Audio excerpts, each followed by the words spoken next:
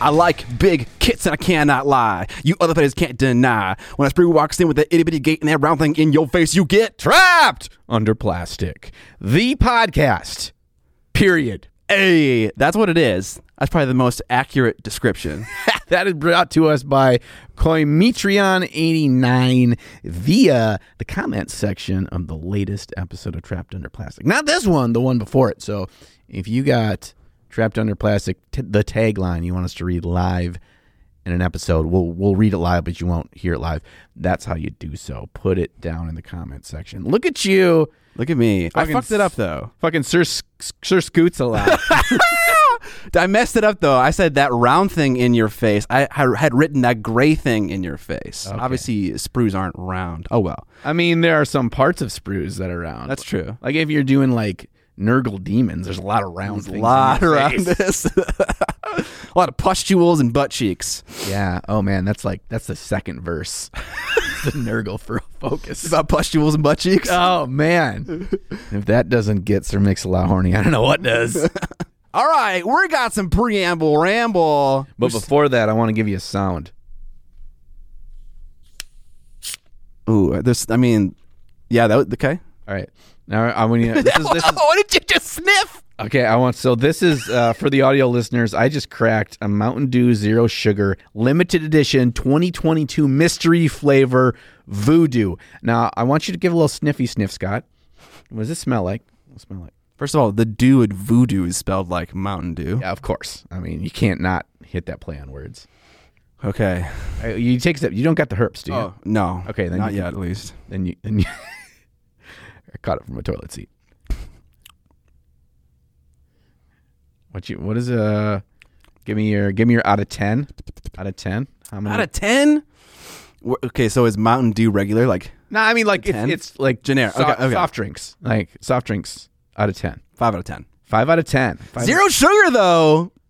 7 out of 10. For zero sugar, yeah. Okay. You know, Mountain Dew kind of kills it in the zero sugar department. Yeah, dude, they're fucking going hard now. Yeah, like they're bringing this is the very first year they've had the mystery flavor in zero sugar. So I need to give them my money. Out of all the soda brands to have the best zero sugar option, like I would never in a million years assume that Mountain Dew would be the one, right? Like I think it's kind of the sweetest tasting one. It kind of tastes like a little bit like Skittles. Doesn't it taste like Skittles? You know, it had a smell that reminded me of something that I can't think of, but the taste didn't necessarily line up with the smell. I mean, it's fruity. It's a little bit sour tart. So definitely Skittles. Yeah, like if you take a handful of Skittles, you get an even ratio of all colors. You would pop them in your mouth. Yeah, chew them up. That's what it tastes like. I give this a 7.6. Okay. 7.6. Solid. Would buy. Would recommend a try. 76 out of 100. Yeah, that's what I give Mountain Dew Zero Sugar Mystery Flavor Limited Edition 2022 Voodoo. God damn it, that's a whole lot of You nailed that, though. We got it, baby. Okay, that's why you're here. That's why you listen to Trapped Under Plastic. It is our soft drink review segment. I would love for that to be a thing. Soft drink review. I got all sorts of ideas for different segments of this podcast. Me too. I had a new one. Yeah? If we people were discussing doing this weekly on the off week, we could do the off week live. And do like a viewer question segment like what we did in the live podcast. That'd be fun. Live Q&A? Yeah. That might not happen, but that's just a fun idea. I mean, that's the problem of us discussing this right now is then everyone's like, yeah, I can do that. Do it. Yeah, sure. Well, we want that. I mean, I think in the future, it's probably safe to say that we're going to continue the top live at conventions. Whether it's for sure, Adepticon, knock on wood. Did we ever hear back from that guy about the room? Oh, I think so. Okay. I think so. And I think I dropped the ball. Okay. Well, we're trying to get a big room so we can put it out in the universe now, and so that way we can hold ourselves to it. For Adepticon 2023, we're going into the fucking big rooms, baby. We're going to be in the auditorium. I don't know. We're going to go into a bigger room because we got in trouble from packing into a small room like sardines. Now we're going to get to the big rooms and we're going to have a wild, crazy, orgy-filled Trapped Under Plastic Live. Okay. I didn't drop the ball too hard. Okay. Just a little bit. The contact gave me the email on August 29th, which I think at this point was a little under a month ago. So I need to I need to get on that. Yeah. I mean, just do it right now while I'm talking. Okay, cool. We just do a little business. This is what we call multitasking in the biz. So my other idea was the Tup memes. So we find a hobby related meme and we show it on screen and we say why we like it. This episode's meme, because there's a lot of good ones out there. There are for the hobby. Have you seen the one that breaks down mini painting content creators into the matrix of D&D alignment? I've seen at least 2 of those. Yeah. So in that, so there's everything from lawful good, tick all the way down to like chaotic evil. Dude, do you know who's on that chart? Dude, that's a whole podcast episode. I feel like just figure that chart out. I looked at who they had, and I had some tweaks that I wouldn't necessarily agree with. But they had you as chaotic evil, which is what? I think it's probably pretty close. And I'm lawful evil, so we're like high fives, dude. Yeah, dude. Those are the 2 scariest motherfuckers. Are the chaotic evil dude and the lawful evil dude. Gang. The chaotic evil dude is like Orcus, the god of destruction and death. Okay. So he doesn't give a shit like how it happens or who it affects. All will reign in blood. Is the Joker chaotic evil? Yes. Okay. And lawful evil is a vampire. The lawful evil is they have their own core beliefs and a system of why they do things. There is nothing is done at a whim. It all follows the grand plan. So typically the big bad evil boss, Dracula is lawful evil. Dune's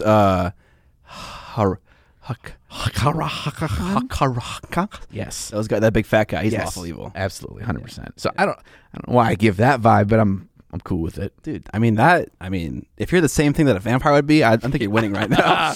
Yeah, I'm pretty cool with that. So, needless to say, we get James Ryder Goblin on there. That could be easy, like bam. Yeah, I feel like we're not going to commit to that.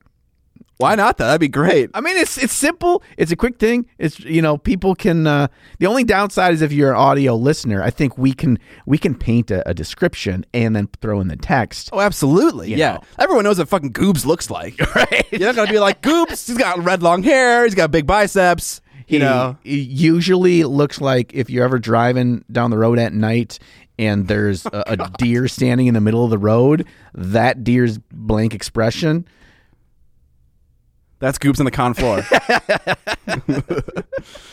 All right. This wasn't even the preamble ramble. No, we haven't even gotten there yet. Let me go first. My love for the hobby is exploding right now. Okay. Let's hear about it. And so I got a little side project that I've been working on in my evenings. There is a pretty exhaustive list of miniature manufacturers on the mini painting subreddit. And I have been going through each one by one, and finding which ones that I give a shit about and think make good models, and then making lots of notes about them. Is there a game included? If so, what is it? What is the genre of models? What is the scale of models? And I've been putting it in a Google Drive doc, but I think I should change it to a spreadsheet. And I think now that I'm thinking about it, I want to make it a list of all manufacturers, just ones that have, and I'm going to notate the ones that I like especially, and make like a resource for everyone to use in case they ever want to find a model of a certain kind of type or something like that. So I want to work on that document slowly and then release it in a video or whatever. That's cool. I get that question a lot of like, where should I go to find this thing? Blah, blah, blah. And I'm just like, Mr. Lee's is a place to find a little bit more obscure things, and I don't even know how accurate that is anymore. Like when I first started, that was what I did. Right, yeah. But it feels like there should be, instead of like trying to scrub through subreddits and that kind of stuff. Although the mini painting subreddit does have a pinned. They do have a pin, but they just don't describe anything. The only thing they say about the various websites is what country they're located in, which is helpful, right? Because then you know for shipping costs and stuff like that. But yeah, I wanted something a little bit more comprehensive. And man, dude, there's some models out there made by tiny companies that are just so fucking awesome. That I would have never found. So I'm like, I think this is like a really rewarding process. Yeah, I mean, if you think about it, you don't need to be a big company with a lot of money design a beautiful model, have a great concept art, and well sculpted. Like it's one person, as few as one person can make that a reality. Yeah. And I love that low barrier of entry for a hobby. Yeah, you can absolutely make beautiful models. You do not need the money for it. You just need to have like a good idea, a good design. Like you just need to be good at that process, which is kind of hard to teach. And find a skilled person to make it a physical thing. Yeah, you can't do it yourself. Yeah, absolutely. I can make fucking Play-Doh snakes, bro. Yeah, dude. Dude, you want me to design you a model? Yes, made out of Play-Doh snakes. Please. I can do that. One's got 2. Yeah. Another has 3. One of them is I call it the snake ball. It's just a ball with the snakes around it, or the ball is made of snakes. You got a snake hot dog, dude? Yeah, dude. Yeah, snake. Yeah. And they got squiggle snake. Yeah. Hey, this is all Kickstarter. This whole two-headed snake. Dude, that one was hard to pull off. What if on April 1st you release like a legit Kickstarter campaign, but it's just a fucking troll and it's just snakes. It's just Play-Doh snakes. It's just fucking snakes. There's like an in-depth video showing the casting process of how I made the master mold. And then I just slowly open it. It's just a fucking Play-Doh snake inside. And like you cut to like the fucking like casters, like they're like, "Oh, that's so awesome," and like everyone's taking it super seriously. There isn't any mention of a joke anywhere. That'd be so funny, dude.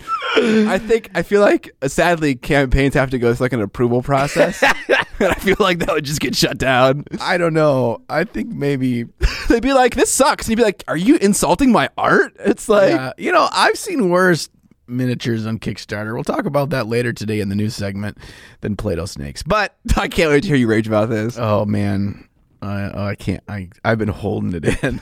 Okay, your preamble ramble is what? What? Okay, one thing. Okay, my phone. No, it's down. You had a different thing about your preamble ramble. Maybe you're gonna get. I did. I don't want you to click on that link if you already haven't. I did last night, but I didn't. Okay, so you saw the pictures, but you didn't go down into the comment section. No. Okay, great. Okay, I wanted a live raw reaction to whatever you're gonna just to get. Okay. Well, okay. I didn't want you to see the model, but like it didn't matter. But yeah, I'll talk about that in a second. Okay. So you ever have this like a thing where like a smell or like a sound or something like brings like a mental connection to time or a place or whatever. It's like if your grandma's house smelled a certain way, or like your high school girlfriend always wore this certain kind of perfume, and you're like randomly like walking through JCPenney's one day and you smell that perfume and you're like, oh. Yeah. Or like, no matter whatever, the emotion that it triggers. So the other night, Wednesday night we watched TV shows and we were finishing up the last episode of Only Murders in the Building. Only Murders in the Building. Yes, that's the name of the TV show, which is a great show. And my dog is sleeping next to me and he lets one rip. And the smelling my dog's fart made me think about immediately. I didn't even consciously make this decision. My brain just immediately switched over to painting Leagues of Votan because my dog basically sleeps all day right next to me in the painting desk. I never realized this. I think my basement smells entirely of dog farts now because he sits in there and he farts all day long. And so because I'm sitting there and as I've been painting Leagues of Votan lately, smelling the dog farts, my brain associates dog farts with painting space dwarfs. And it freaked me out. Is this a positive thing? I don't know. I don't know what it means, but I was scared and I needed to tell somebody. So tell you all about dog farts make me think of painting space dwarfs. Okay, and the other one I had on the preamble ramble is we're going to cue the Rocky montage. Sure. Okay, we don't have Rocky montage. You just pressed the random ass fucking button. Cue the Rocky montage. We have officially scheduled Golden Demon 2023 Paint Weekend Palooza, a.k.a. VinnyCon 2023, a.k.a. Team America brings home the gold. we've got this on the books now. We're gonna buckle down. I might actually get some work in on Golden Demon Piece. So we can join all the forces, just like any of the random Japanese-based cartoon systems where it's individual things and they form together to be a bigger thing. That is what's happening. And we are ready. And it got me thinking about Golden Demon, and I feel like typically with Crystal Brush in years past, September hits, and I was like, I should be working on my shit. And I have not really started. So we need to consider this. Because I was talking in my on my Discord channel last night, and one of my patrons asked me, he's like, do you feel pressure to win a Golden Demon to like justify yourself to like your fans or like your viewers or whatever that you're a legitimate painter? And I was like, well, I didn't, but now I do. I've always felt that way. I don't feel that way, but I'm like, gosh, now maybe I kind of feel like I should feel that way. I think you don't feel that way because you have already like won something tangible. Yeah, but I also don't think like being a good YouTuber and being a person that's spreading the joy of the hobby and that's helping teach people and bringing them along for the journey or helping them in their journey has anything to do with being a high-level miniature painter. 100%, yeah. So if that's my goal, then I don't, that's maybe why I don't feel that pressure. But I was like, now I kind of feel it. And then my brain went from that and talking with him about this to like, now I feel like I should have been working on my piece for a while. I feel the pressure because I start like my brain starts going to this point of like, we're at Adepticon, we're around the Golden Demon cases, and you feel this pit in your stomach of like, do I have something in the case? Is it something I'm proud of? Did I put the hours in? I'm going to want to feel that then. So I need to start backing it up and start working now. So yeah, anyway, that's my Preamble Rambles. Okay. I got one more.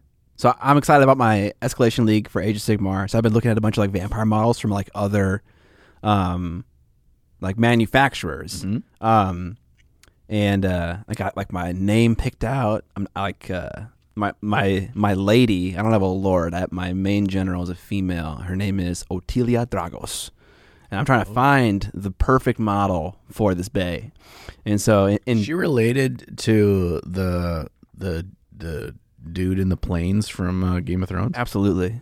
Okay. Absolutely, yes. Okay. I don't know who the fuck You know what that I'm is. talking about? Khal Drago? Yeah, Drogo, yeah. Drago. I don't know. It's pretty fucking close, bro. Yeah. Okay, they're related. Yeah. Like his stepsister. 100%. Yeah. She's pale. Yeah, she can't. She's got to like stay in their little huts all the time. Yeah. Okay. All right. I like this lore. Go ahead. I gave you a fucking name. That is not lore. All right. And in doing so, I found this really cool model from a small company called Avatars of War that actually Jen Haley painted the box art for. Coincidentally, I found her picture on Cool Mini or Not, and I found a little comment from someone that I recognized their name.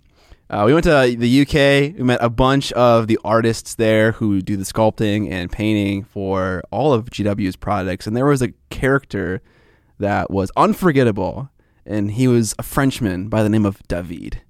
And so in this post on CMON 9 years ago, David was crapping on Jen Haley's like either lack or use of blacklining, and it was just like so funny to see that name in there so long ago. It says, but please stop blacklining. It's horrible. Yeah, it's like he's so savage. I don't know if there's an inside joke there or not. Knowing David, like nothing is done with seriousness. Yeah. Oh no, I'm not. I don't think he's like legitimately criticizing. I think he's just being a troll. This was 2011, so I said 9 years ago. No, David, you sneaky snuck. this was 11 years ago. Shout out to CMON 11 years ago. Right. The de facto thing for if your model is well painted or not. Remember when Instagram wasn't yet born? Yeah, basically, yeah. By the way, this fucking paint job is ridiculous, dude. Why is it ridiculous? I can't. It's just so I can't fucking load it. good. I don't It understand. says you're not a human. You had to click through the I'm not a human. I didn't even get that option. I don't even know why it's so good. It's just super, super clean. You know why it's super, super clean? Beautiful black lining. Yeah, lots of good there's separation. Because I can tell you the sculpt of this model in the final casting is not doing Jen any favors, the painter any favors on this.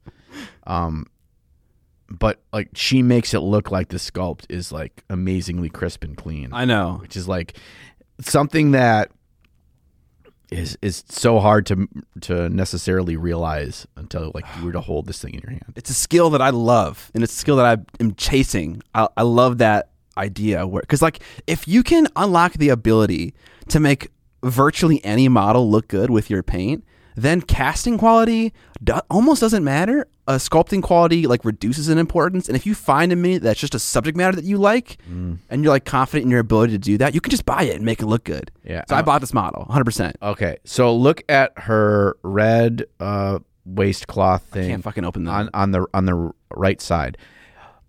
Notice that line of highlight that's running there.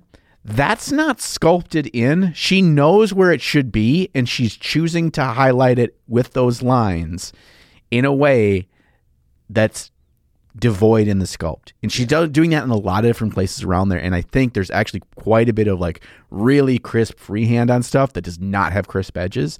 And that's the kind of thing. It's like taking an artistry of like painting on a canvas almost, right? Because the sculpt is not helping you. You have to like, I was going to say ejaculate, but I meant elevate. What the fuck? You've got to elevate the sculpt to be what a better version of that sculpt would be with only your painting. And she is 100% doing that with this model. I mean, she's a amazing painter.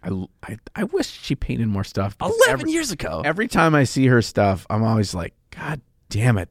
It's so Jen hates beautiful. me. I think Jen hates me because I had her as a friend on Facebook, and now I'm no longer a friend on Facebook. with Oh, her. Nike. And I didn't make that choice. It's drama up in I here. know, dude. She doesn't like me, dude. Oh no, I don't think I don't think she knows who I am. So I couldn't like be an intermediary here. So Shout out Jen Haley, awesome mini painter. yeah, sorry for whatever Scott did. Yeah, I'm sorry. Take him back. Yeah, I'm an asshole in many ways. He regrets everything. I do. Good story. Way to bring in David. I'm pretty sure he doesn't listen to the podcast, but maybe Darren will tell him. Yeah. Over a pint sometime and be like, hey, David, let's first of all button up a couple more of those buttons on your shirt there, buddy. Second of all, God, he's might be my favorite Frenchman.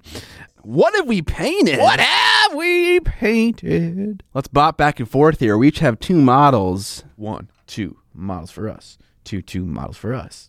You got a Space Marine, and you got some Votan. From Votan. Okay, so these are 2 models I painted for my latest video. Where are we starting? Which one? We'll start with the Heresy Marine. And so that was an experiment in slap chop. Yeah, bro. Oh, it's stuck down. Okay. Yeah, it's down with the poster putty. So it is not trying to do anything fancy. It's not trying to make it look amazing. It was simply I followed Rob the Honest Wargamer's steps in how to do slap chop, and I did it.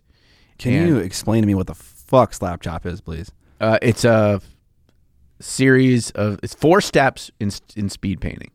You want me to tell you the 4 steps real quick? Yeah, sure. Okay, Zenithal or Primate in black, Zenithal with a mid to light tone gray, obviously from above. Step 3, bust out a dry brush using pure white and heavy dry brush over all the details, all the crisp edges, and then focus on the head and shoulders. Step 4, paint everything in contrast. So that was it. And he's got a very, very popular viral video on Slapchop. I think a part of it has to do with great marketing in the name, right? Great. And Rob is a charismatic, funny guy. So I was like, here's what I'm going to do. I'm going to emulate his 4 steps. I'm going to see what I think of the process. And then I'm going to try to improve on Slapchop in adding the most minimal amount of time and the most minimal amount of extra steps and just tweaking the existing steps. And that's the 2 models. So the first one is Slapchop 1.0. The League of Voltron is Slapchop 2.0. So the guy on the left, the green dude, took me. So we're just going to do both my models now, whatever. The guy on the left took me 15 minutes. I gave myself 15 minutes. I finished in like 14:37. And the guy on the right took me 25 minutes. So it's 10 more minutes. Do you think if you painted the same dude, Yeah, that probably would have helped. no, would it have taken longer?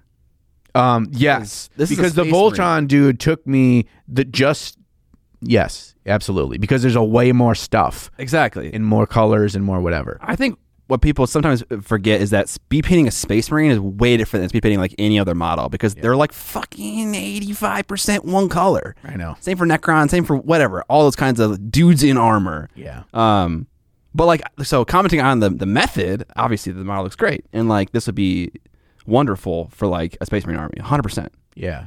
I think what it does really well at its core, obviously, the whole first three steps are about more elevating the mid-tone shadow and highlights of what contrast already does. So you're like, here's what contrast is good for. Here's what it does well.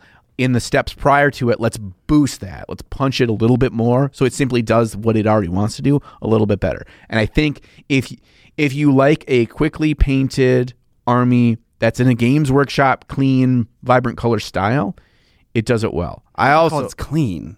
what? I don't know if I call it clean like GW calls their stuff clean. Yeah, I mean, it doesn't obviously have the edge highlighting and the crispness, but in terms of there's not a bunch of depth of color. There's not a to me the biggest thing, there is no muddiness from using washes. Yeah. Like if you were typically going to paint that dude green and then do a null oil wash and then re-highlight, that green is not going to look nearly as vibrant as it does now. Yeah, and that process is just so unnecessarily laborious. Yeah. So I think it keeps the truer tone of whatever color of contrast you're using on the model. So it's like, if I want these to really be this bright turquoise green, I think the slap chop is a pretty stand-up way to do that. So Yeah, definitely. And that's my models. your Leagues of Votann guy is they're both great. They're both great models to put on the table.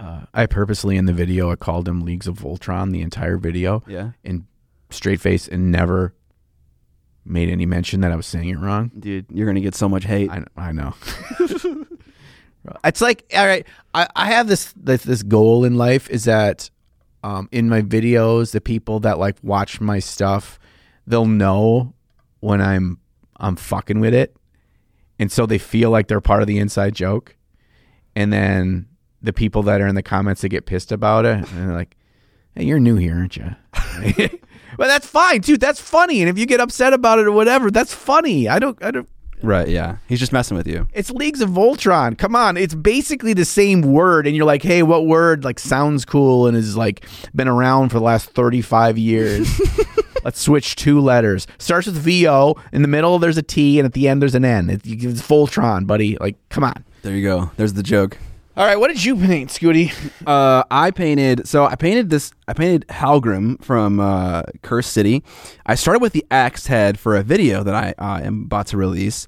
It's a video that I've made in a format similar in the past where I paint one part of a model from start to finish and like narrate it stream of consciously. Stream of consciousness? Yes. I like stream of consciously better, though. Yeah. Well, I mean, like I was trying to use the phrase in an adverb way. Man, you have higher expectations of yourself than I have of myself, so I applaud.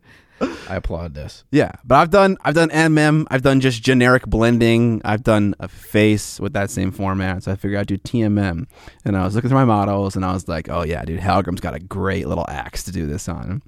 So I did that, and then I was kind of so enthusiastic about the end result that I wanted to paint more of the model. So I painted more of it on stream, started doing some gold TMM.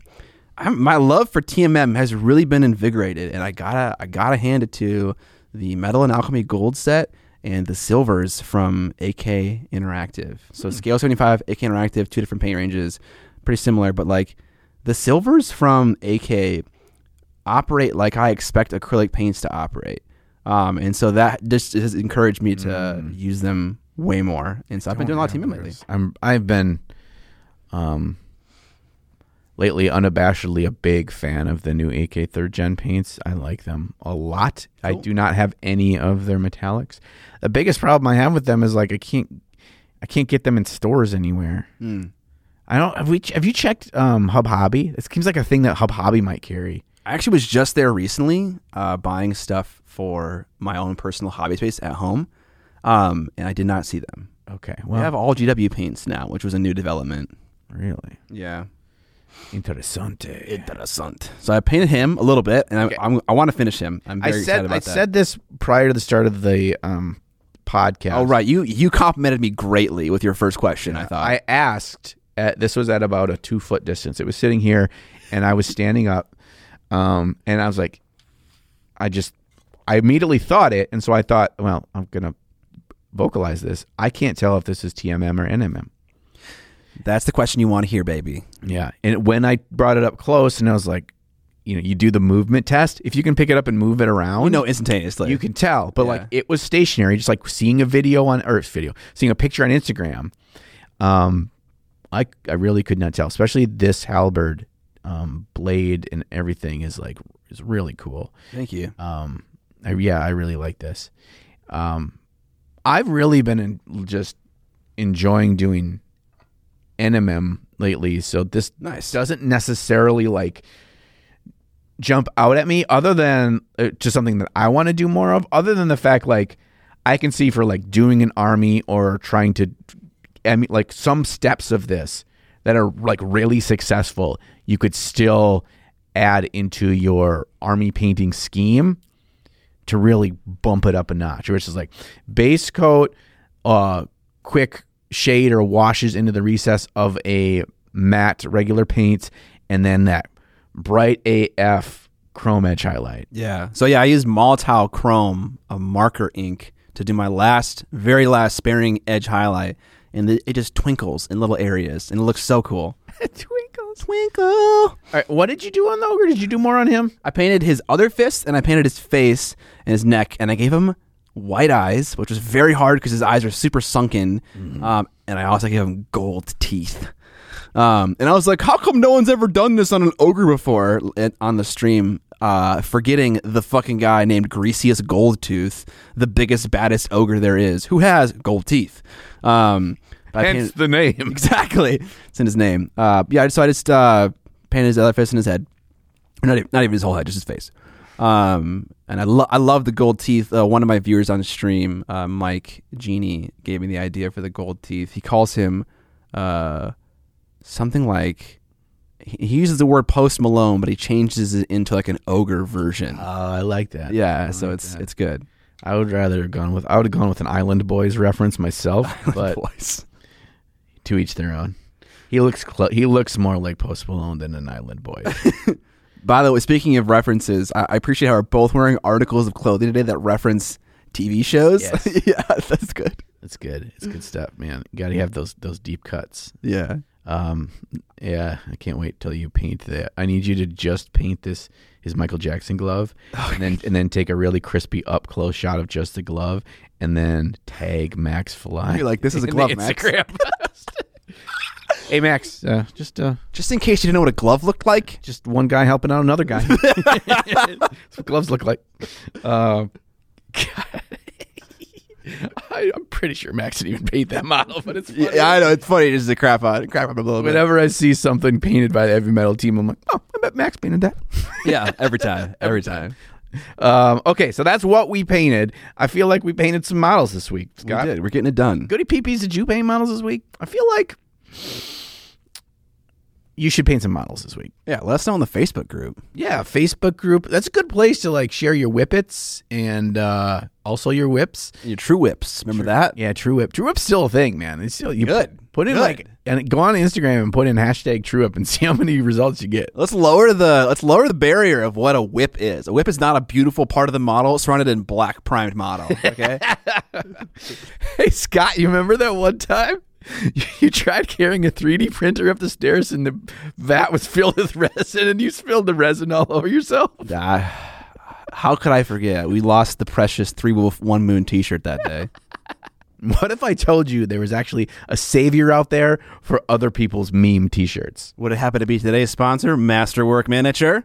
You're catching on quickly, spaghetti arms. If you love all the awesome STLs you see online but aren't super interested in spilling resin on yourself like me, among other potential annoyances, browse Masterwork Miniatures' catalog of over 60 different printed designs. He'll print the minis out and send them your way so you don't have to. Dalen, the owner and operator, has over 5 years' experience printing minis on resin 3D printers that he's fine-tuned to crispy perfection, which you can see all the pictures of on his site. Masterwork Miniatures has over 2,000 sales on Etsy with an overall rating of 5 out of 5 stars.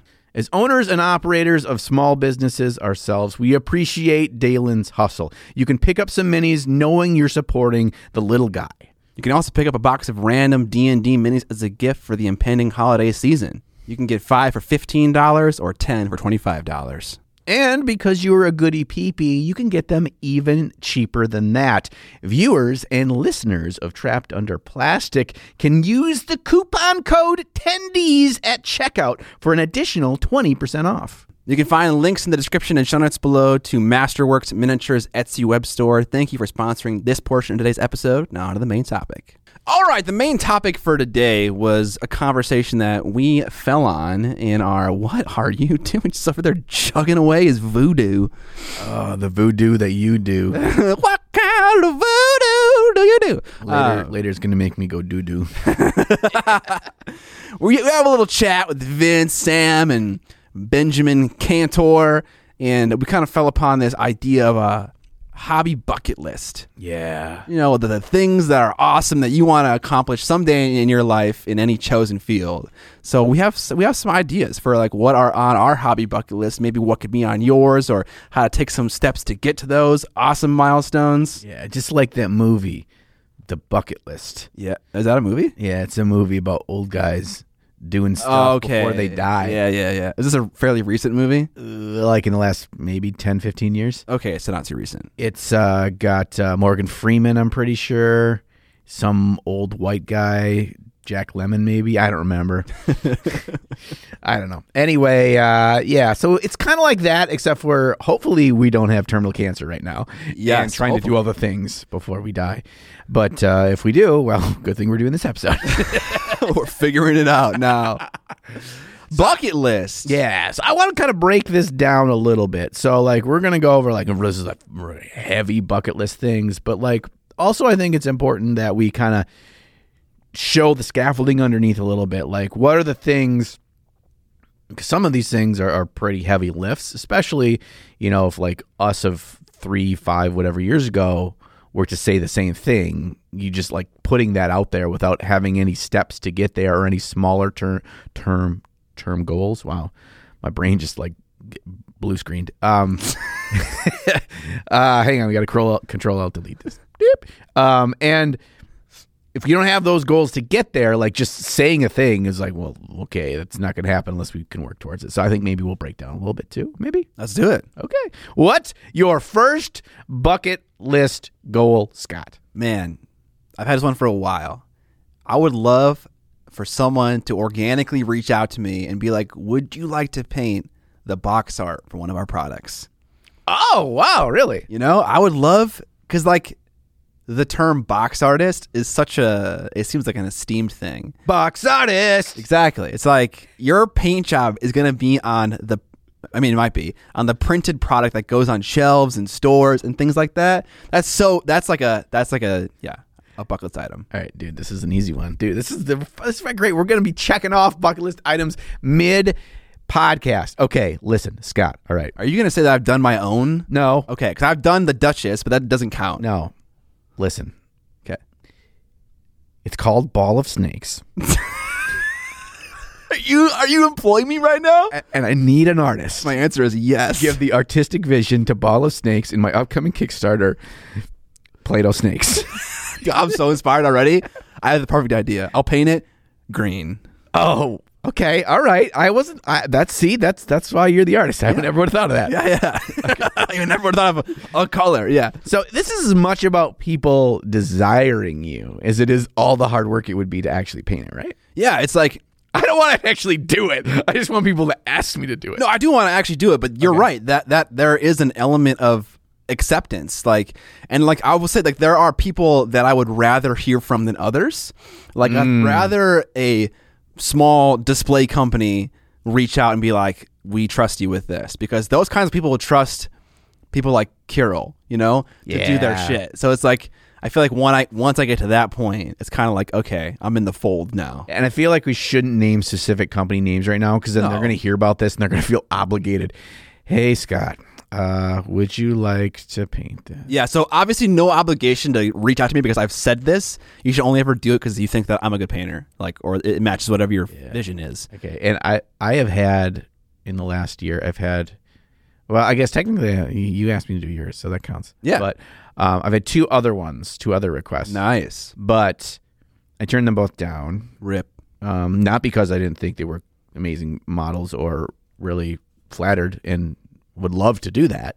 I don't right now in the rat race that I'm living, I don't have the time to really commit to it. I'd want to go full ball sack on it. Cool. And you got my only ball sack. So that was it. It's my only ball sack for the year. Okay. I had one sack for the year. I'll take it. I'll make a trophy out of it. Yeah, but I did feel this, and I did feel this from both of them, and it was more on me than I think their intention. Maybe it was. I felt like they wanted me to do it as much because I'm a YouTuber as I am because I'm actually a good painter. Yes, it's like they're gonna make a video about this, which is like there's definitely that feeling. So I don't know if I'll ever be like fully satisfied by someone reaching out to me, because it's like, it's an advertising opportunity, right? But get your brand associated, even if you didn't make a video on it. I never made a video on your thing for your Kickstarter. Yeah, I mean, I could have. No, I probably should have. I didn't. I don't know. What would you have even made, though? I don't know. I would have just had a camera rolling while we were painting and you were making notes and we were making fart jokes. That would have been a great video. Because it smelled like farts so bad down there for 2 days in your basement. It's a long 2 days. Yeah. That was. I look back on that. I'm like, God damn.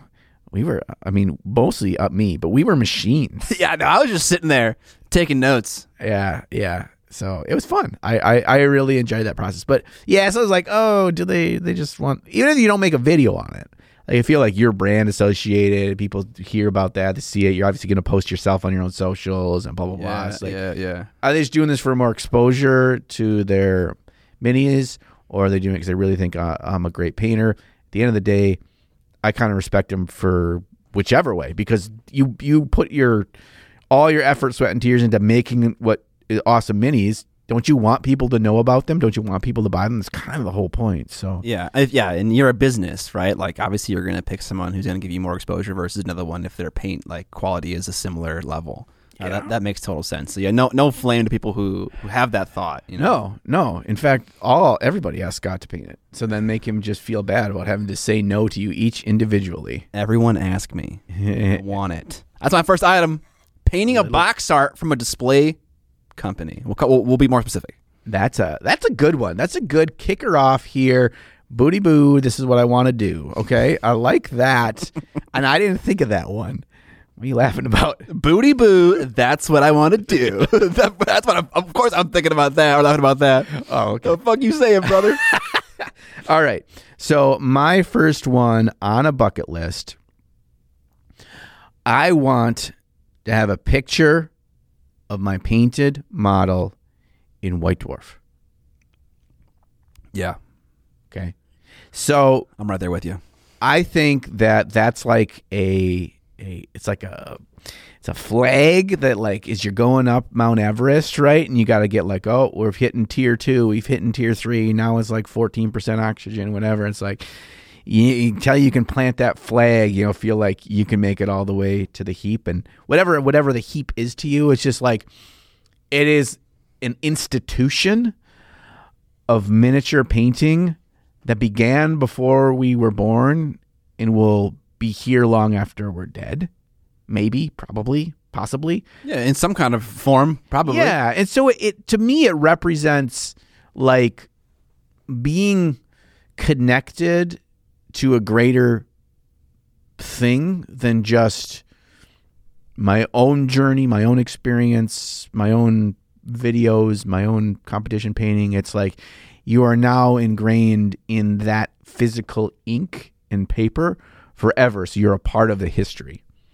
And just being able to say that like feels really cool to me. And something about it is I differentiate that from like awards or I mean, spoiler, we're probably going to talk about Golden Demon here at some point in this episode, but something about this is different for me. Yeah. It's like in 1,000 years, the space aliens that have taken over our planet because the humans have fucked it up beyond repair and they didn't want us to shoot the nukes, and they're here and they're like checking through the wreckage, and they find somebody's like steel military little cabinet box, little ammo box, and it's filled with like 100 issues of White Dwarf, and they're like, this is the timeline of how men made little tiny men that weren't actually men, and they pretended they were men, and they would kill each other. This is their story. Yeah, and in issue 869, you can see a 1-inch by 1-inch cube that kind of looks like a fuzzy version of the space dwarf I painted. yes, nice. I think what you're going to recognize is that a lot of these bucket list items are attached to validation and recognition. I think they're all going to be like that.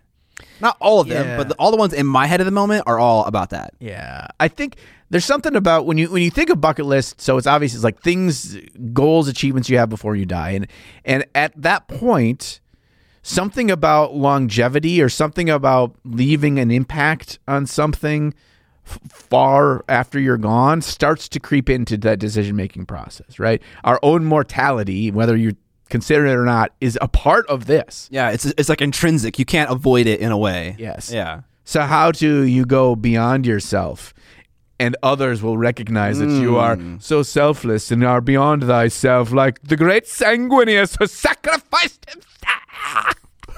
He lost it. Yes, men trying to be eternal, right? Right. Okay.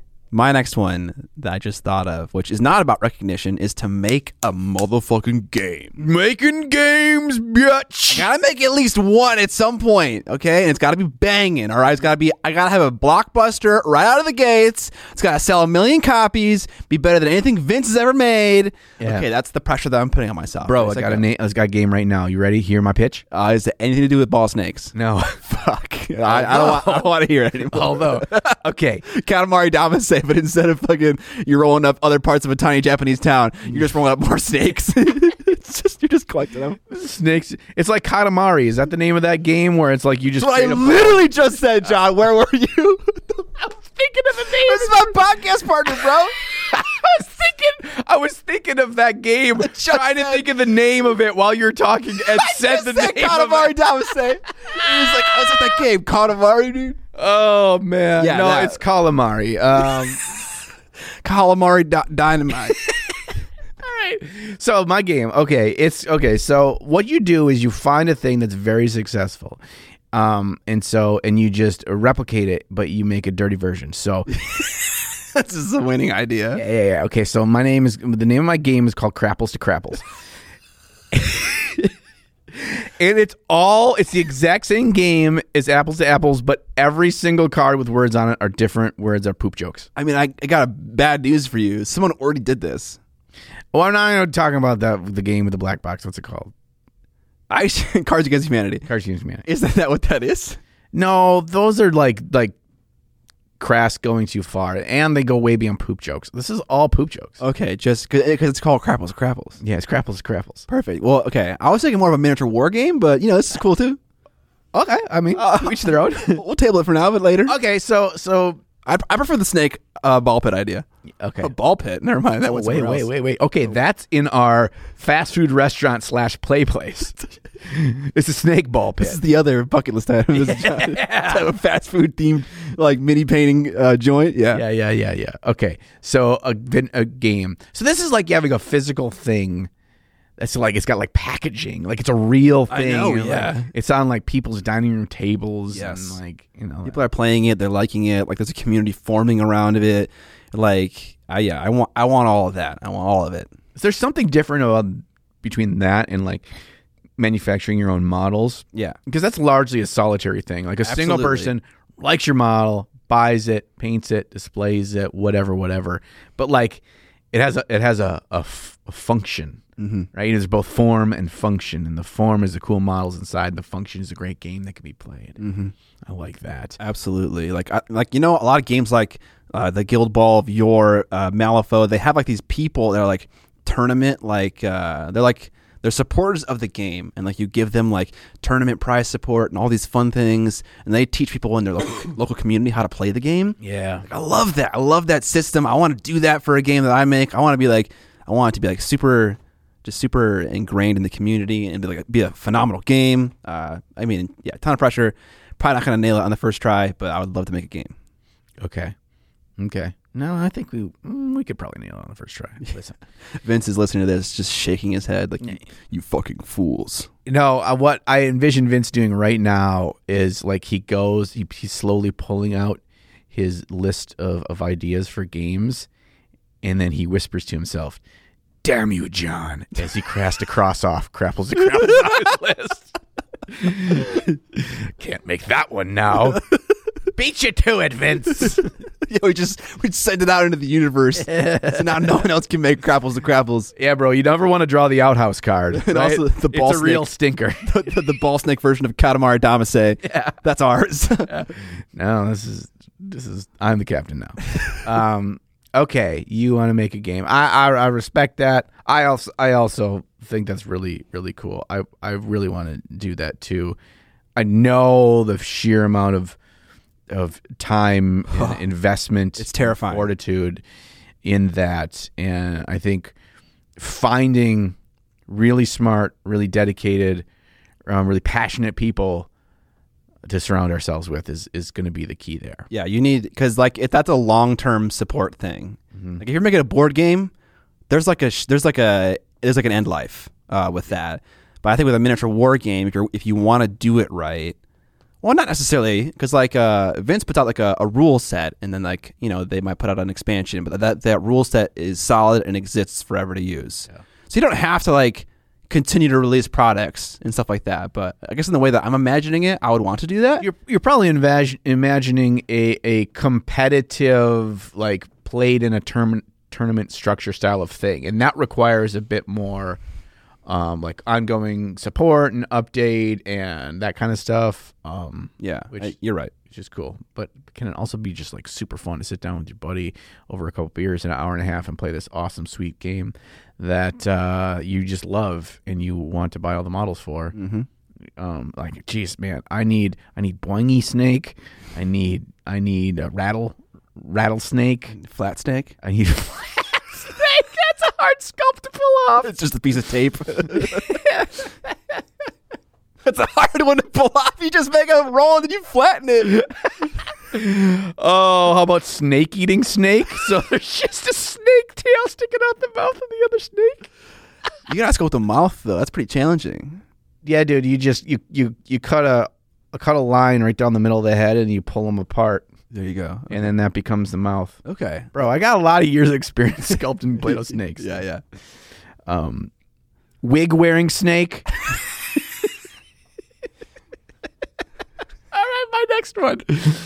All right, my next one, a thing I want to do before I die. I want to create wow. Like that was, I don't know if Alex is going to edit it out, but there was like 6 seconds of just silence between the one word and the next. Yeah. I'm so excited I was trying to think of the term magna opus. I was trying to think, magnum opus. I don't know if it's magnum or magna. I think it's magna. All right, you keep going. I'll look it up. I'm pretty sure it's magna. The work that defines my painting career, the pinnacle of all, a piece so grand, a piece so earth-shatteringly magnum opus. God damn it! I thought that was like, that's a gun, bro. That's not magma opus. That's like an opera in lava.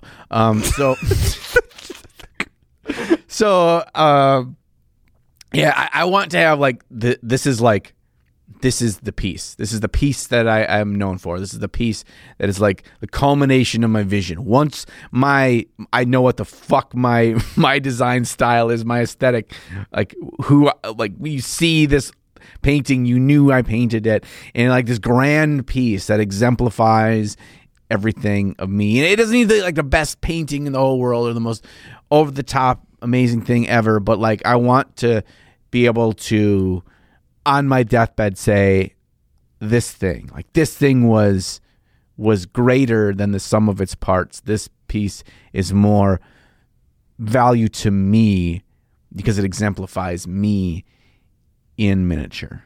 I want that. 2 questions for you. Yeah. Does this involve you making the model or just the paint job? I don't even know. Okay. I think there's a higher level of creation to it than just painting a model. Okay. So Maybe conversion. it's crafting a diorama, even like it could be like very simplistic conversions, but there's something more to it, some more storytelling involved in it, more complexity to it. There's something about it that makes it unique, both to me and ideally, it's something either new or a new take on something that it feels like it's not me just painting a model in a different way, slightly better, slightly worse than a lot of other people that painted that. Mm-hmm. So it is in and of itself, Second question. Yep. Can you list me any other miniature painter's magnum opus? Has anyone done this? Yes. Yes. Yes. Who? Roman Lapat. What's his magnum opus? Last Oh, Light. okay, sure. Last Can you list anybody else? Give me like two more. So I'm trying to illustrate that this is a hard thing to do. Yeah. I mean, It's hard. I would say Ben Commons. The problem is Ben Commons is like 4 of them. Really? What are they? The drop pod one is one very much to me. Okay. His latest one, the car bungalow dungala. The halfling tank thing? No. The demon in the Primarch fighting. Oh, yeah. Sanguinius and Carbungala Dungala. Yeah. Kabanda. I was really close. Yeah, you were close. Gosh, I feel like because like these people are still alive and still painting, so I can't really want to say that. But like also, I would say Michael Pisarski's tribute. That is That's what I thought of first too. Yeah. and it's not even bucket like list. it's not even like necessarily like it is the most. This is the best, most refined, most skilled version of their painting. Oh yeah, I know. But it's just something, and not that any of the things that I've said are poorly painted, obviously not. But like it just like you say their name, and I envision this piece that's like it's beyond the sum of its parts. That's a great bucket list item Yeah, because it's like very, very difficult, right. and it's like really something to strive for. Yeah, like I feel like I feel like a bad in order job. for me to do that, I need to be at a point where it's just like I'm taking a sabbatical, or I'm like semi-retired or something where like I can put so much of my attention and focus and drive and time into it Yeah. in order to really do that. Yeah. But maybe I'm also just like making excuses for myself for not acting. Like I feel like I do that a lot for even just like working on Golden Team and stuff. Like excuses are like buttholes. You can find a lot of them in Crapples to Crapples. A lot of excuses in Crapples to Crapples. $9.99. Available. The Kickstarter is launching late April 2023. Crapples to Crapples. That's a good one. In the beginning, we said that we were going to give people stepping stones. Oh fuck, we just never did that. Some of them are a little challenging, obviously. Okay, I don't know if you want to like retroactively give some stepping stones to some of these things. Make a game. I don't think we need to. I mean, I think it's If like you want stepping stones, watch the Vince episode where you Yeah. discuss game design. Like that. That is where you start with Yeah. that episode. yeah, there's a lot there, Yes. and we did a whole episode on it. Yeah. Okay, what was the other one? In getting into Golden Demon, I mean, We haven't done that one yet. White Dwarf. White Dwarf, yeah. I think, okay, so Golden Demon GW has kind of a growing list of people that they kind of work with. And so I think a great way to like get noticed by them is to, one, paint their products. I don't know, and paint them well. I don't know, like tag them in like Warhammer community and stuff on stuff your like Instagram. that. Yeah, Like, get them to know you, see you. Yeah, important. Put your models like maybe in the comments, some of their Facebook posts, stuff like that.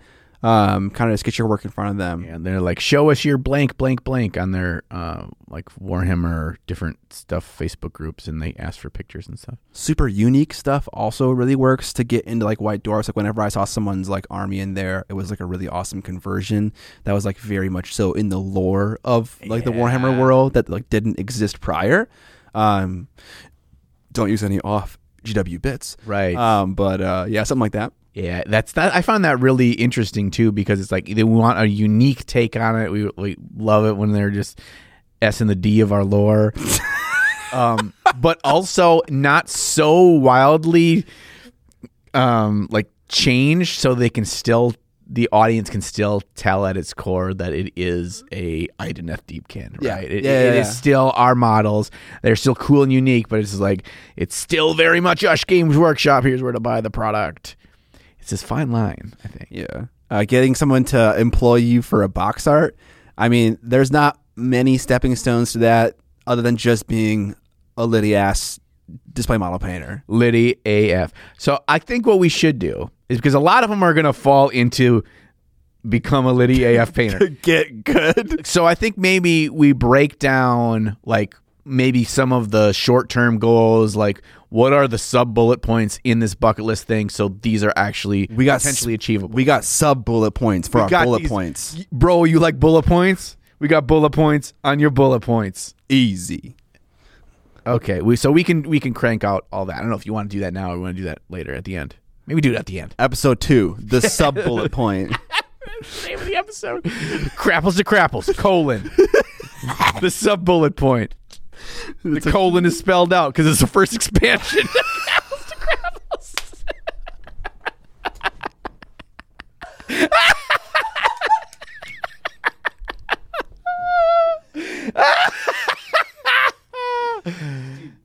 That's the best joke you've ever had. Oh, So much so that he kicked me in the head for it, dude.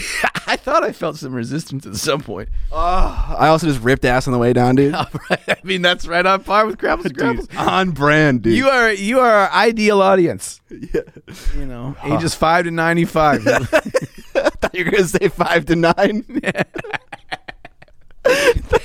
That's our target audience. Oh man! All right. And every man alive. Yeah, every man that's like 30 with a child stuck in his body. You know, that's it. We want you. Mm-hmm. All right. Next bucket list item. I want to. I don't know if this is possible, but I want to quantify how to judge a painted miniature. Oh, interesting. I want to make a rubric that is largely accepted as the de facto way to judge mini painting. Oh my! Oh my! Is that possible? Probably not. Am I in way over my head? Absolutely. I have no fucking clue.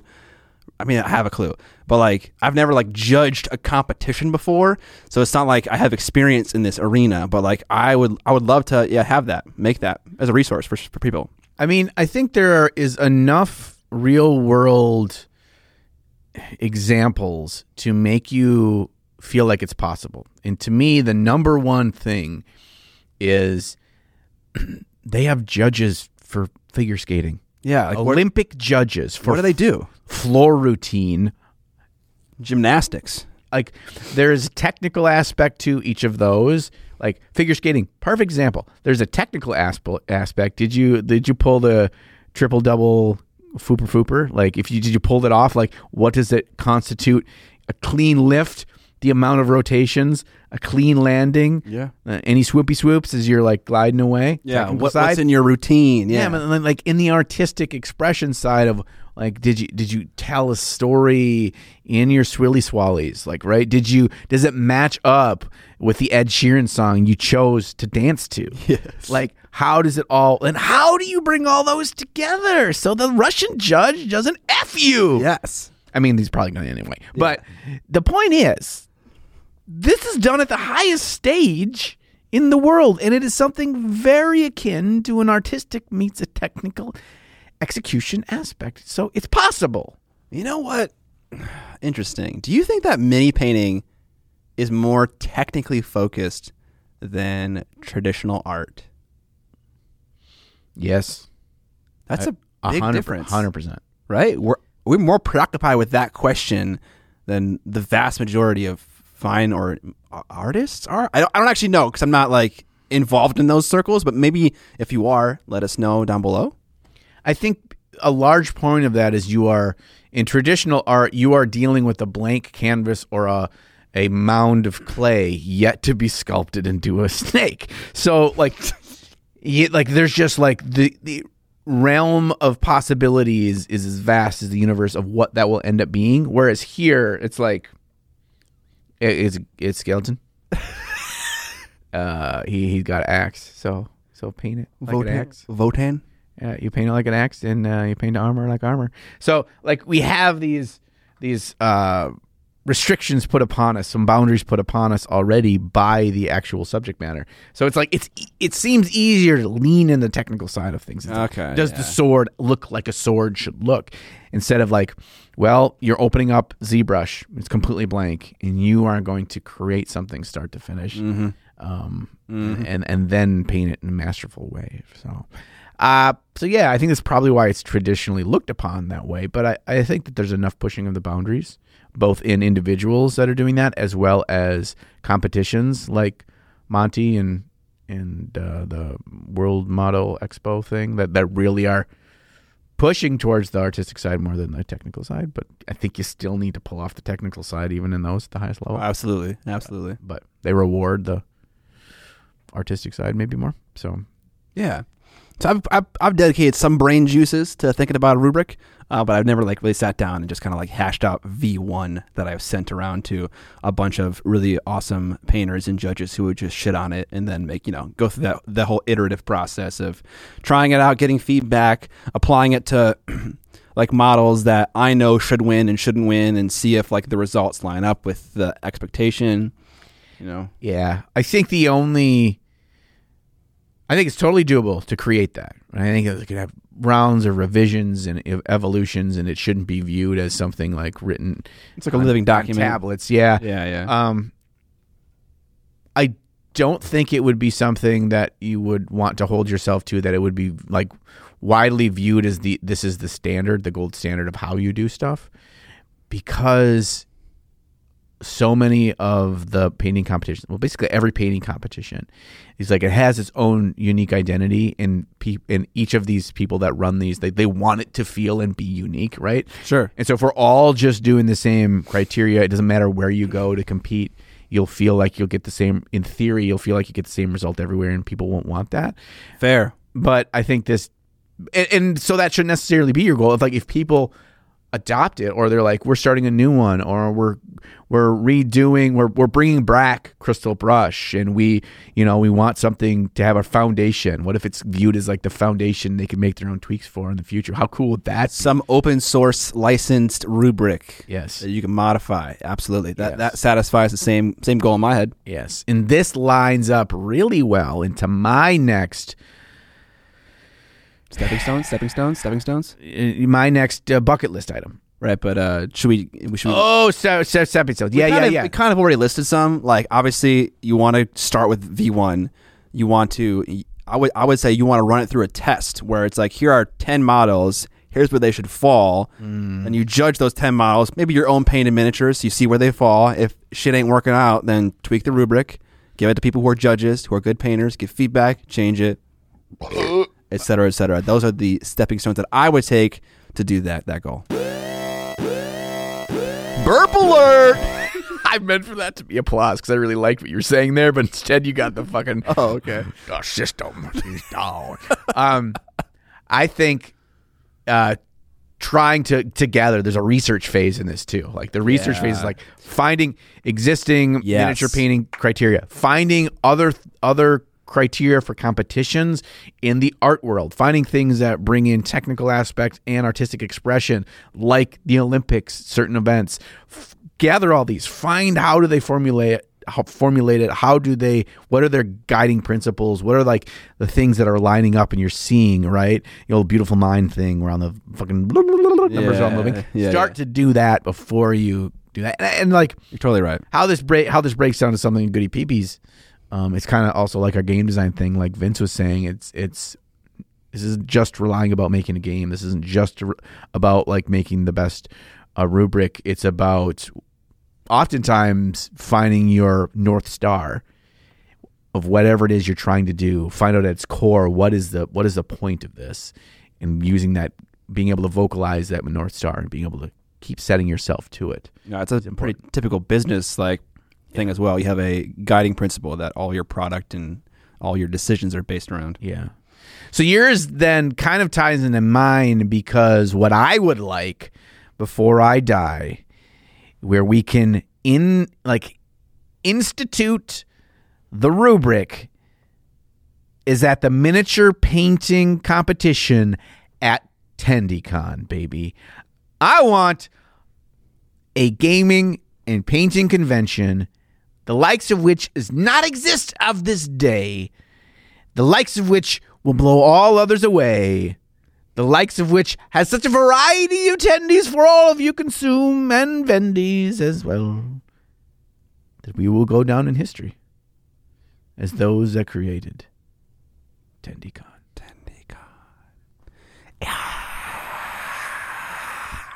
Yeah. I think it's... I'm science. I want it. I want it. You just turned into a little goblin right there. Wait, the problem with that is we need to like hire a bunch of people. Mostly one person.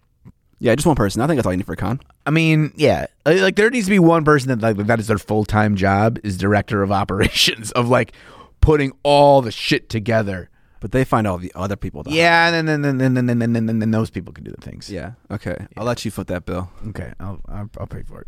As long as I can be an esteemed guest. Yeah. As long as I can be an esteemed guest, you can pay for all the stuff. That's how this works. Wow. Okay. Great deal. Dude, we need panels. Yeah. We need celebs. We need celebs. We need like freaking classes that are okay. Other places do that, but we'll also have classes. You're right. Great vendors. We have demos. I want like demo like when you go to the fair and there's people like showing you their fucking Ginsu knives. They can like cut through tomatoes super easy, and all the old ladies are like, "Oh my god, I can't believe I've been cutting my tomatoes wrong this whole time." Like the CO cast demo at Adepticon. Yes, like that. But more of that. I want them on platforms, like the little elevated platforms, and they have the little headsets off to the side. Slap chop. Yeah, and so slap chop. Yeah, Rob up there fucking doing his slap chop demos, bro. Yeah, bro. I think that there's so much opportunity. There'd be a place where you can like go get tattoos. Like people do like 40K tattoos. Yeah, dude. You go get tattoos. They have concerts every night. Come on. Food trucks? Yes. Food trucks, yes. Yeah, bro. It's like they have the gravy train. We call it the gravy train, right? So it's like, oh, gravy train's here. It's 5:00. Boop, boop, boop, boop, boop. There's like 15 a row, like bop, bop, bop, bop, bop. Yes. And everyone's out there. Gravy train. Going out there, be like, hey. Every single one does tendies. Yeah, it's just tendies. They're just you just get them inside. They're outside. It's 15 Cane's trucks backed up to each other. As we ride in the gravy train. Yeah, so I mean, this is partially silly, but I also like I want the thing to be a thing. It's like it just feels like such a massive like undertaking. But I also think like the fact that Penny Arcade like did that, and they took a business model that was a webcomic to a webcomic plus this interesting like web TV show before like YouTube was even a popular thing, and they've continued to evolve their business model, and they have turned PAX into like a massive thing, and it's like super fun and super amazing, whatever. And I'm just like, man, I just inspiring to me, right? Absolutely. I want the thing to exist in the universe. Yeah, so Stepping Stones run an online painting competition. Sure. And then like run a real one, like in the flesh, like in a small local convention center. Yeah. Then run one with a gaming tournament, and then run one with a gaming tournament and 3 food trucks. Right. You know, so like, it's not going to be the bucket list item right away. I think that's obviously too much pressure, and there's too much room to fail there, right? Yeah. Because you got to have a little bit of experience, unless you hire someone who just knows everything, which is possible. But yeah, I think those are the stepping stones for any aspiring con runners. I would assume those are the stepping stones. Find out people that are doing it. Yeah, and then talk to them. Yeah, if you have that opportunity, yes. Yeah, want to learn, pick their brains, that kind of stuff. You got any more? I mean, there's the obvious one of getting a golden demon or Yeah. getting a Slayer sword. Yeah. Oh man. It's always been one since I was like 13. I've always wanted one of those trophies. Yeah. I mean, I don't even know what I would do. I would carry it with me everywhere. Yeah, dude. I'd be like that in the football movies when the running back fumbles the ball and then the coach makes him carry the football to class everywhere. He has to carry the football with him everywhere and for like a week, and nobody can hit the ball away from him. He has to always be on this game. So he's going down the hallway at the high school and Is this random a kid thing? goes by and hits the ball. Oh, that's a real thing. Really? Yeah, it's how you teach your dude not to fumble the ball. He's always be on his mind about, is the ball secure? But for me, it's a golden demon and it's not secure. It's just like showing it to people. Yeah. Easy. Hey, lady at Quick Trip.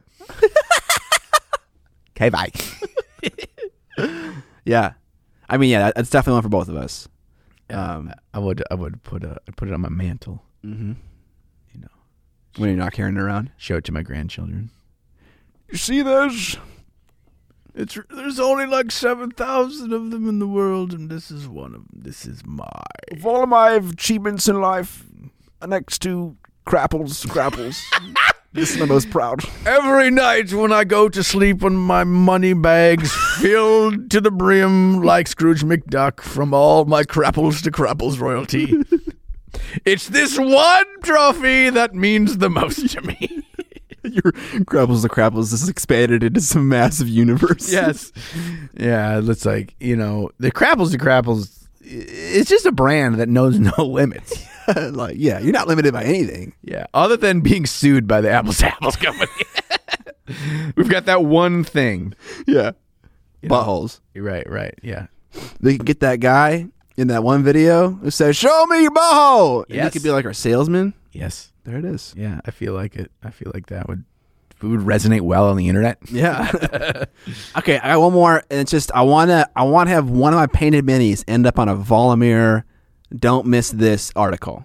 Again, just more recognition for being a good painter. It's interesting how much validation I seek. But yeah, I'm just being honest. I'd love to be in one of those articles. I had one more too, and it's kind of related to that, and it's trying to. And I feel like we're coming off as like very narcissistic people in this episode, but No, I don't think so. I think saying we deserve to be on those things is narcissistic. I think saying we want to be on them and be validated for our art is a little bit different. Maybe, validation seeking, but I don't think it's narcissistic necessarily. being pissed off that we were robbed because we didn't get a golden demon last year would be. That's narcissistic. Yeah, absolutely. I also think that, but anyway, I think something to put beyond me, but also would be cool if I was more involved in it. That I don't even know at what level this box could be checked, because it's already kind of out there of miniature painting being in galleries, but like being in some way a part of the movement where there is like the light switch turns on and traditional art critics and art like connoisseurs and audiences are like, this is true art. How were we wrong this whole time? And I don't know if that's even a thing. I don't know if that's like if people are actively against it or they just don't know about it or it's whatever. But like they're being like, in every April at the, Chicago Institute of Art is a beautiful miniature showcase, whatever. And then it's a traveling showcase, and then it goes to New York, and then it goes to Paris, and then it goes to, Berlin and whatever. And it's just like that. Whether I have a piece that's in it, it would be awesome, but that doesn't necessarily whatever. Just to kind of like feel that like the time that we are in the miniature hobby, like we were there when like there was a shift. A shift in recognition, for the hobby as a whole. Yes. Okay. Yeah. Yeah. Be involved in that movement. I totally get that. Yeah. I'll be here for that too. Well, I'd love to be here for that. I mean, okay. You want to go to that? Yeah, I want to go to that. Yeah. It's an event. All right, yeah, we'll go to that. Okay, so we have to wear our Dumb and Dumber tuxedos. Okay, not our Canes t-shirts. Yeah, I mean it's Canes t-shirts. It's Dumb and Dumber's tuxedos with the Canes t-shirt underneath. Yeah, there it is. So the after party and you're getting all sweaty. Yeah, you just your tearaway tuxedo on. Tearaway tuxedo, baby. Yeah. Okay. All right. I think we have Done it. gotten it all. Yeah. Gotten it all. Okay, so to break down No other goals. Break down like how do you get into Golden Demon and how do you get into White Dwarf and how do you get on Volumir, like some more. And I was trying to think about this the last couple of days. When it's early on in like the kinds of goals I set for myself were kind of the things that was like try to get good as quickly as I could or to feel like I was making progress to get to those points. These are the sub bullet points to the win the Golden Demon. The first one that I set myself when I was I think like right when I started painting was I am going to paint 5 days a week, every week. It was setting myself to making it a priority in my life and to setting a routine. And once you do something, I think it was like some weird amount of time. It's like 3 weeks for the human brain or something. Then it becomes a routine. So getting to where it is a routine. And then once it is a routine, it becomes, I wouldn't say easy, but much easier to keep that up. Because it's just like, oh, yep, it's Tuesday night. I'm painting tonight. I don't paint on Friday nights and I don't paint on Saturday nights and the other ones. Whatever that number is to you, 3 days, 4 days, 5 days, 2 days, whatever. Set a routine. Paint more often. Paint more minis. Huh? That's kind of an interesting tagline there. It's kind of an ageless idea. It's like almost good for a slogan. Yeah, I mean, almost. Yeah, so it's not going to slay the gray. I mean, that one fucking rhymes, bro. Oh shit! I forgot to put in the news segment about where I need to sue Games Workshop because they fucking used it in their fucking Warhammer community article. Yeah, they did. Wow. Yeah, no, they switched gray and slay, so it sounded fucking stupid, like they were trying not to. Gray the sleigh? Yeah, churn your gray from slay. I gotta find it, but it was.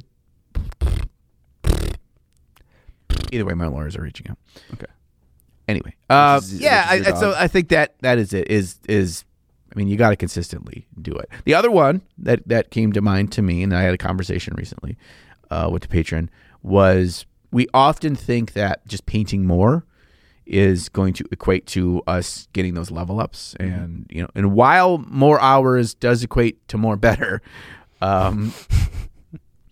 I think we often give equal weight to anything we're doing in those 4 hours.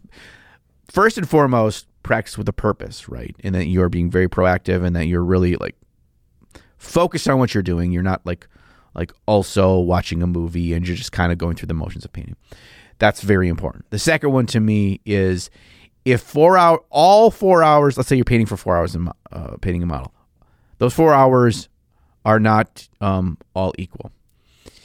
What I would say is I'd say the best practice you can get out of 4 hours of painting would be 30 minutes of slapping on paint so you have it on it, have something to work from, and 3.5 hours of that grinding, detail, refinement, crispness, smoothness, pushing contrast in every level. 4 hours equally distributed across a model in all aspects of, beginning phase, ass phase, end phase is not the best use of 4 hours of time. It's like, how often can you crank out the last 15% of a model? Yeah. If you can only paint the last 15% of a model, you would get so fast. You would get so good so fast. Yeah. But really defining all those details, yeah. You need to hire little Chinese kids in the Nike shops to paint the first 75% of models for you. And then they just mail them to you. And you got to rely on their ability to make good color schemes, though. I mean, but then you're just you're working with what they gave you. Oh, wow. There's a video. Yeah. Hire a sweatshop child in China. That's not a video. Wish.com. All right, is that it? Are we done? Did we do it? I think we can officially die now. Okay. Wait, no, we haven't done any of those things. No! Today's sponsor is the purveyor of honey dill sauce, the two-time $98.99 YouTube Winnipeg champion. Don't look that up. Jeremy from Blackmagic Craft, showing off his new game, Idols of Torment. Idols of Torment is a 2-player skirmish game that features a setting that is as dark and damp as the basement in Texas Chainsaw Massacre. Ring. Why is he riding a moped?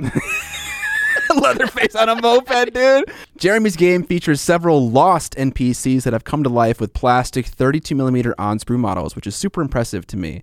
In our industry, the big guys are the only ones doing plastic models like that due to the prohibitive costs. And even then, Cool Mini or Not does this weird rubbery plastic stuff. So it was super cool to hear that Jeremy, a small fish in a relatively big pond, is leaving no stone unturned regarding the production of his minis. In addition to those plastic models, Idols of Torment has 3D printable STL files for the rest of the 72 minis, which you can grab for around $50 on the Kickstarter. Every order in the game, which is like a faction, features the same makeup of dudes, but with unique models and playstyles. Speaking of the game, Jeremy's goal with this game was to make it accessible, so he created a model semi-agnostic system where you're free to bring your own models to represent your order. But if you lack creativity like Scott over here, you can instead use the minis they've designed. That's me, an uncreative spaghetti arm man. Being that Jeremy is a terrain aficionado, he built mechanics into the game in such a way that has you summoning, removing, and rotating terrain, which has a lot of fun implications. With the $150 Kickstarter special backer pledge tier, you get a PDF and a hardcover rulebook, cards, plastic minis and game tokens, and 3D printable STLs for every model of all the orders and all additional game pieces. Also, if you didn't know, Jeremy has a history of producing electronic black metal music, and as part of this campaign, you can pick up a Kickstarter-exclusive LP that features dark, ambient music to listen to while playing Idols of Torment. You can grab the record as an add-on or as part of the all-in-one backer pledge tier. You can find a link to the campaign down in the show notes or the video description below. A big thank you to Blackmagic Craft and Idols of Torment for sponsoring this portion of the episode. Now on to the newsy news. On to the news. I love the first item in the news here. Lucas from Squidward Miniatures was featured in a teen career magazine, and even them put Harry Potter in the printed article next to his face. Yeah, okay. Lucas, if you watch this, just buy different glasses, bro. Because that's the first thing. It's too late. It's inescapable. Yeah, now you got it now. You got it. It's the sickness. You got it. You got that HPV, the Harry Potter virus. HPV. Oh man, I thought that was hilarious. It was like an actual teen magazine, something, and they got Lucas, which is smart. They knew what they were leading with. They're leading with the sexy face of Squidbar Miniatures, not actually Squidbar. Gotcha, Emil. Gotcha. Get wrecked. Get burned. Okay. You want to talk about? Oh no, I got another. I want to talk about. So Chris, a guy named Chris. I don't know. He's probably the only one. A man named Chris is the only Chris. You know him, Chris. He is the tournament organizer for Warhammer Underworlds tournament for LVO. And this is the first year they're doing an LVO Underworlds tournament. And he just reached out and he's just like, I really want it to go well. He's just really genuine, really nice. He's like, could you mention the newsy news that we're doing a Underworlds tournament? There's going to be all sorts of cool stuff that's going on. It's going on over 2 days. They're having these fun side events where there's just rivals, where it's pairing up against people that you don't like. I don't know how that works, but best of 3 grand clash on Saturday and Sunday. Also, there's going to be a whole bunch of open play that he's organizing as well. So if you don't want to play in a tournament, but you want to test it out, or you can just go play there, or they'll teach you to play. He's all that. So they're also having full prize support from Games Workshop for this event too. And so he's just he's just being upright and honest. He's like, it's going good so far for signups. So he's just I just want it to go well. I could tell it means a lot to him. So if you're going to LVO and you played any Warhammer Underworlds, consider signing up for the tournament, or at least bring some warbands or buy a warband there and play. I have no shortage of Underworld warbands, let me tell you. No, me neither. For how often I play that game, I own too many. Best models Games Workshop makes. All right, next up, GW invites you to help shape the world of Necromunda with their next little expansion for it. And I also read the article that James is linking here, and I had the same conclusion that he has. While the title and like the first sentence seem to suggest that the players are shaping the campaign, which they've done that before in the past, in no part of the article does it explain how the results from any particular game affect the actual like world. Maybe that'll come out in a future article, but I think that's a really cool thing for GW to do. Yeah, I think so too. I got a double ender here. This is what we call double-sided snake. Okay. Oh no! So it's a snake head on both sides of the snake. Yes. So we're going to talk about Leagues of Votann here real quick. So there's two parts in the newsy news about Leagues of Votann. First one, which they're the new Space Dwarf / Squat faction for Warhammer 40,000. The pre-order was up on September 17th. That's when you could start pre-ordering them. And then as of the news or the details we've heard, as of like September 21st, which is not even when they were released yet, they were all sold out. They were, like, you couldn't find them anywhere.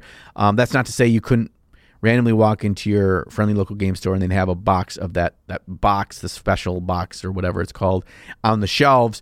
But that would be just because not all their were pre-ordered and they decided to order the full amount that they could order. So they're like really hard to find.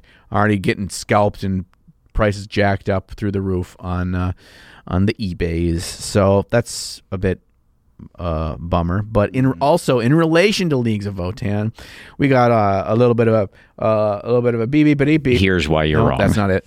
The sound effects are listed at the bottom of the thing. That's really hard to read from where I'm at. Like, Scott, what were you looking for? I'm looking for John. You're hilarious. Thank you. Okay. Recent article on spikybits.com. And if there's any news site that I know I'm not getting fake news from and it's absolutely legit, it would be on SpikyBits.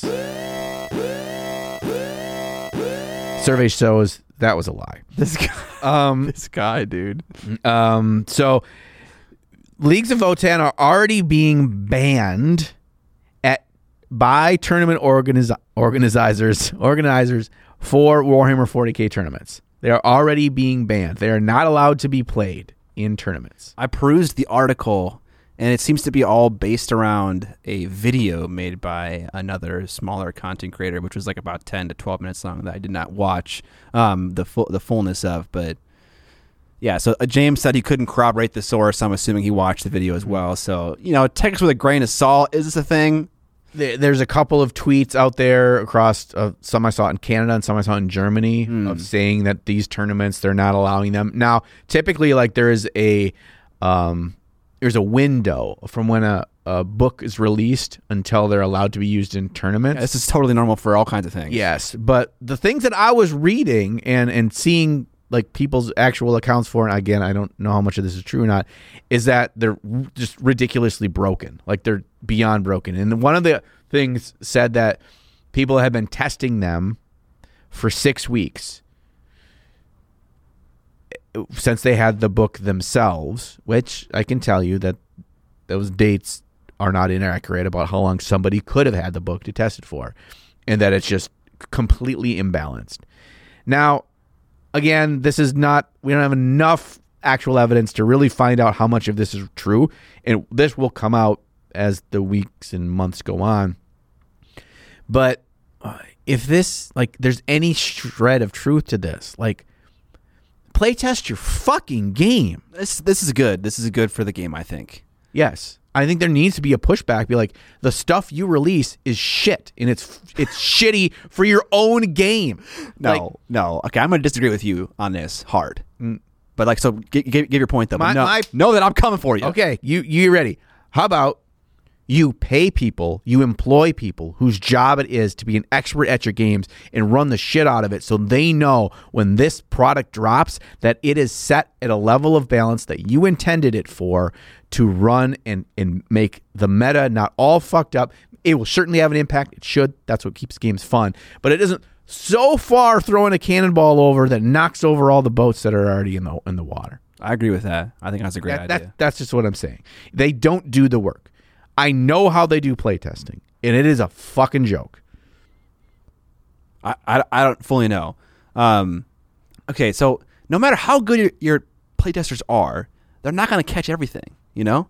They're not going to catch everything. So but they should cast a wide enough net that you don't catch a blue whale while you're going for shrimps. Absolutely. And this is a blue whale caught in the net. Now I'm over Maybe it exaggerating. is, yeah. Maybe it is. Maybe it's it not. is. Maybe it's not. So here's what I'm saying. Any new faction that comes out should have a 6-month period where it is not allowed at tournaments. People will find problems that your testers did not find just because you have a wider range of brains thinking about how to break a game, right? Mm-hmm. And then when they find it, make your adjustments, and then have okay, now that we're past this period of tournament play, now they can be played in this new circuit. Every faction should have that testing period. You should have your play testing. You should have the wider audience testing, and then you should put them in the game. Yeah, I mean, typically for big tournaments, for Age of Sigmar and 40K, I believe, and I'm sorry if I'm not 100% right on this, that the major tournaments, they're not allowed until they've had their 1 month FAQ. And so in that FAQ, there you go. They often tweak things.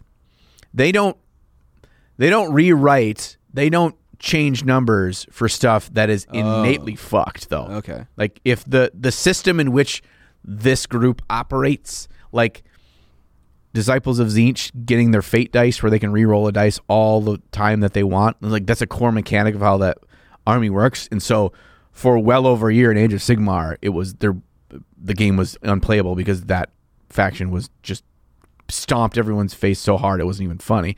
So like they don't rewrite that. However, in the 1 month thing, they do tweak things. They do try to bring it towards the fat middle, as Vince V would say, which is awesome.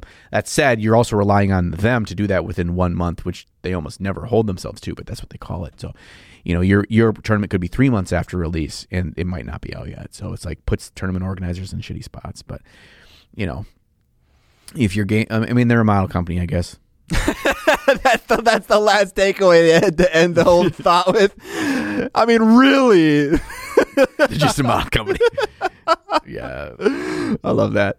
All right, next up in the news is Creature Caster releasing this cool new model called the Maltique the Oromancer, made in collaboration with Michelle, who I've definitely seen at Adepticon at some point. 50% of the proceeds go towards the British Columbia Cancer Foundation, because that person, Michelle, is battling cancer at the moment. I had an inkling that was the case. I just wanted to read it before I said that out loud. But yeah, this is like Hard Earned Steam back devoting a portion of their profits to people in Ukraine. This is the same thing. I love it when companies of repute like take a portion of their profits and do something very meaningful with it. So that's really cool on them. Good on them. I didn't even realize this. Malev, you need to hook a bar up a little bit more, a little bit of foresight. I didn't know that Relic Blade was going to do another Kickstarter. I didn't know either. And it's live right now. It's doing great. By the time this episode goes published, so by the time you are hearing and seeing this, it should be completed. Rip. But you should be able to still go to the Relic Blade Kickstarter and do late pledges. So I really like this. They're doing a cooperative / solo adventure campaign for their game, and they're releasing new models, new factions that can be used for their regular adversarial game. Yeah. So, but you can also play through it in a co-op version. It's been well over a year of testing this version of the game. Nice. I love the cooperative style fantasy games, and I really like the rule set for Relic Blade, so this feels kind of up my alley. Nice. So this seems really, really cool to me.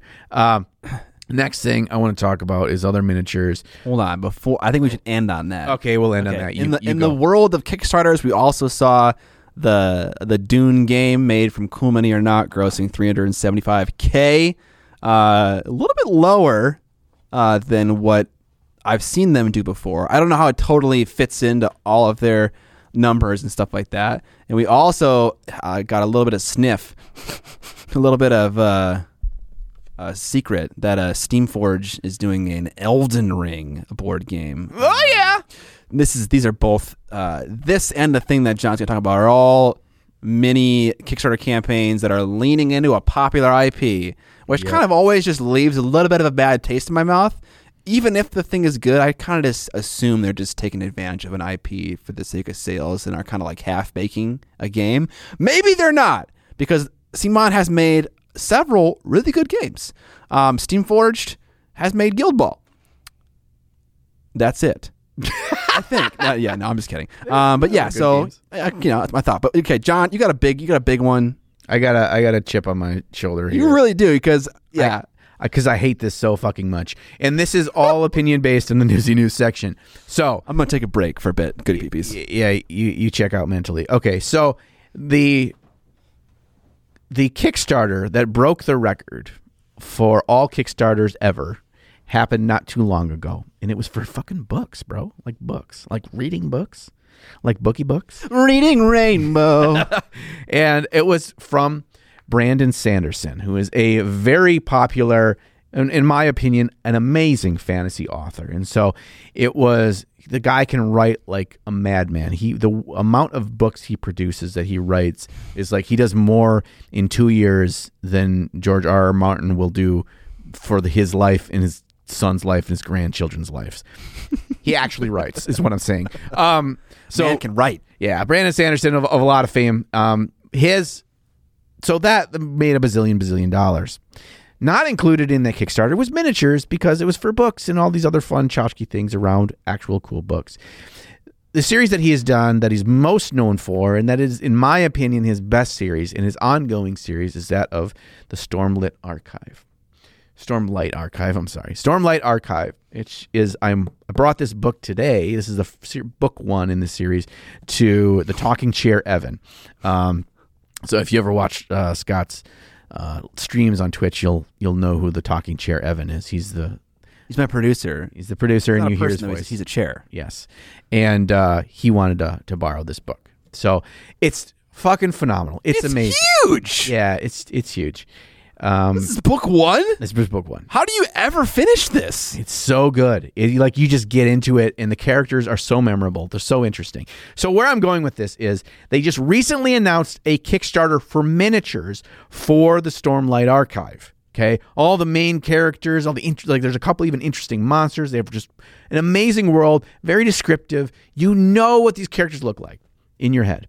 That Kickstarter, last I checked, had already surpassed $1.1 million, and they are the shittiest fucking models possible. This is a cash grab where they phoned in the entire art direction. They look like garbage. They're terribly designed. Like a 12-year-old with ZBrush for the first week put them into production. They look fucking garbage. I hate this. I hate it because I want these models. I want them to be cool. I want them to look like the characters that I love. I want them to look like actual effort was put in. No effort was put in. This is shit.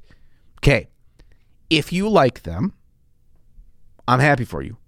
I want you to have a cool thing that you like. Apparently, a lot of people fucking like them. They made $1 million goddamn dollars already. What bothers me is, as someone who really likes cool models, I really want these to be cool. There is no uniqueness to them. The shard plate is a part of this universe that is so intricately designed. It's so amazing how it's described.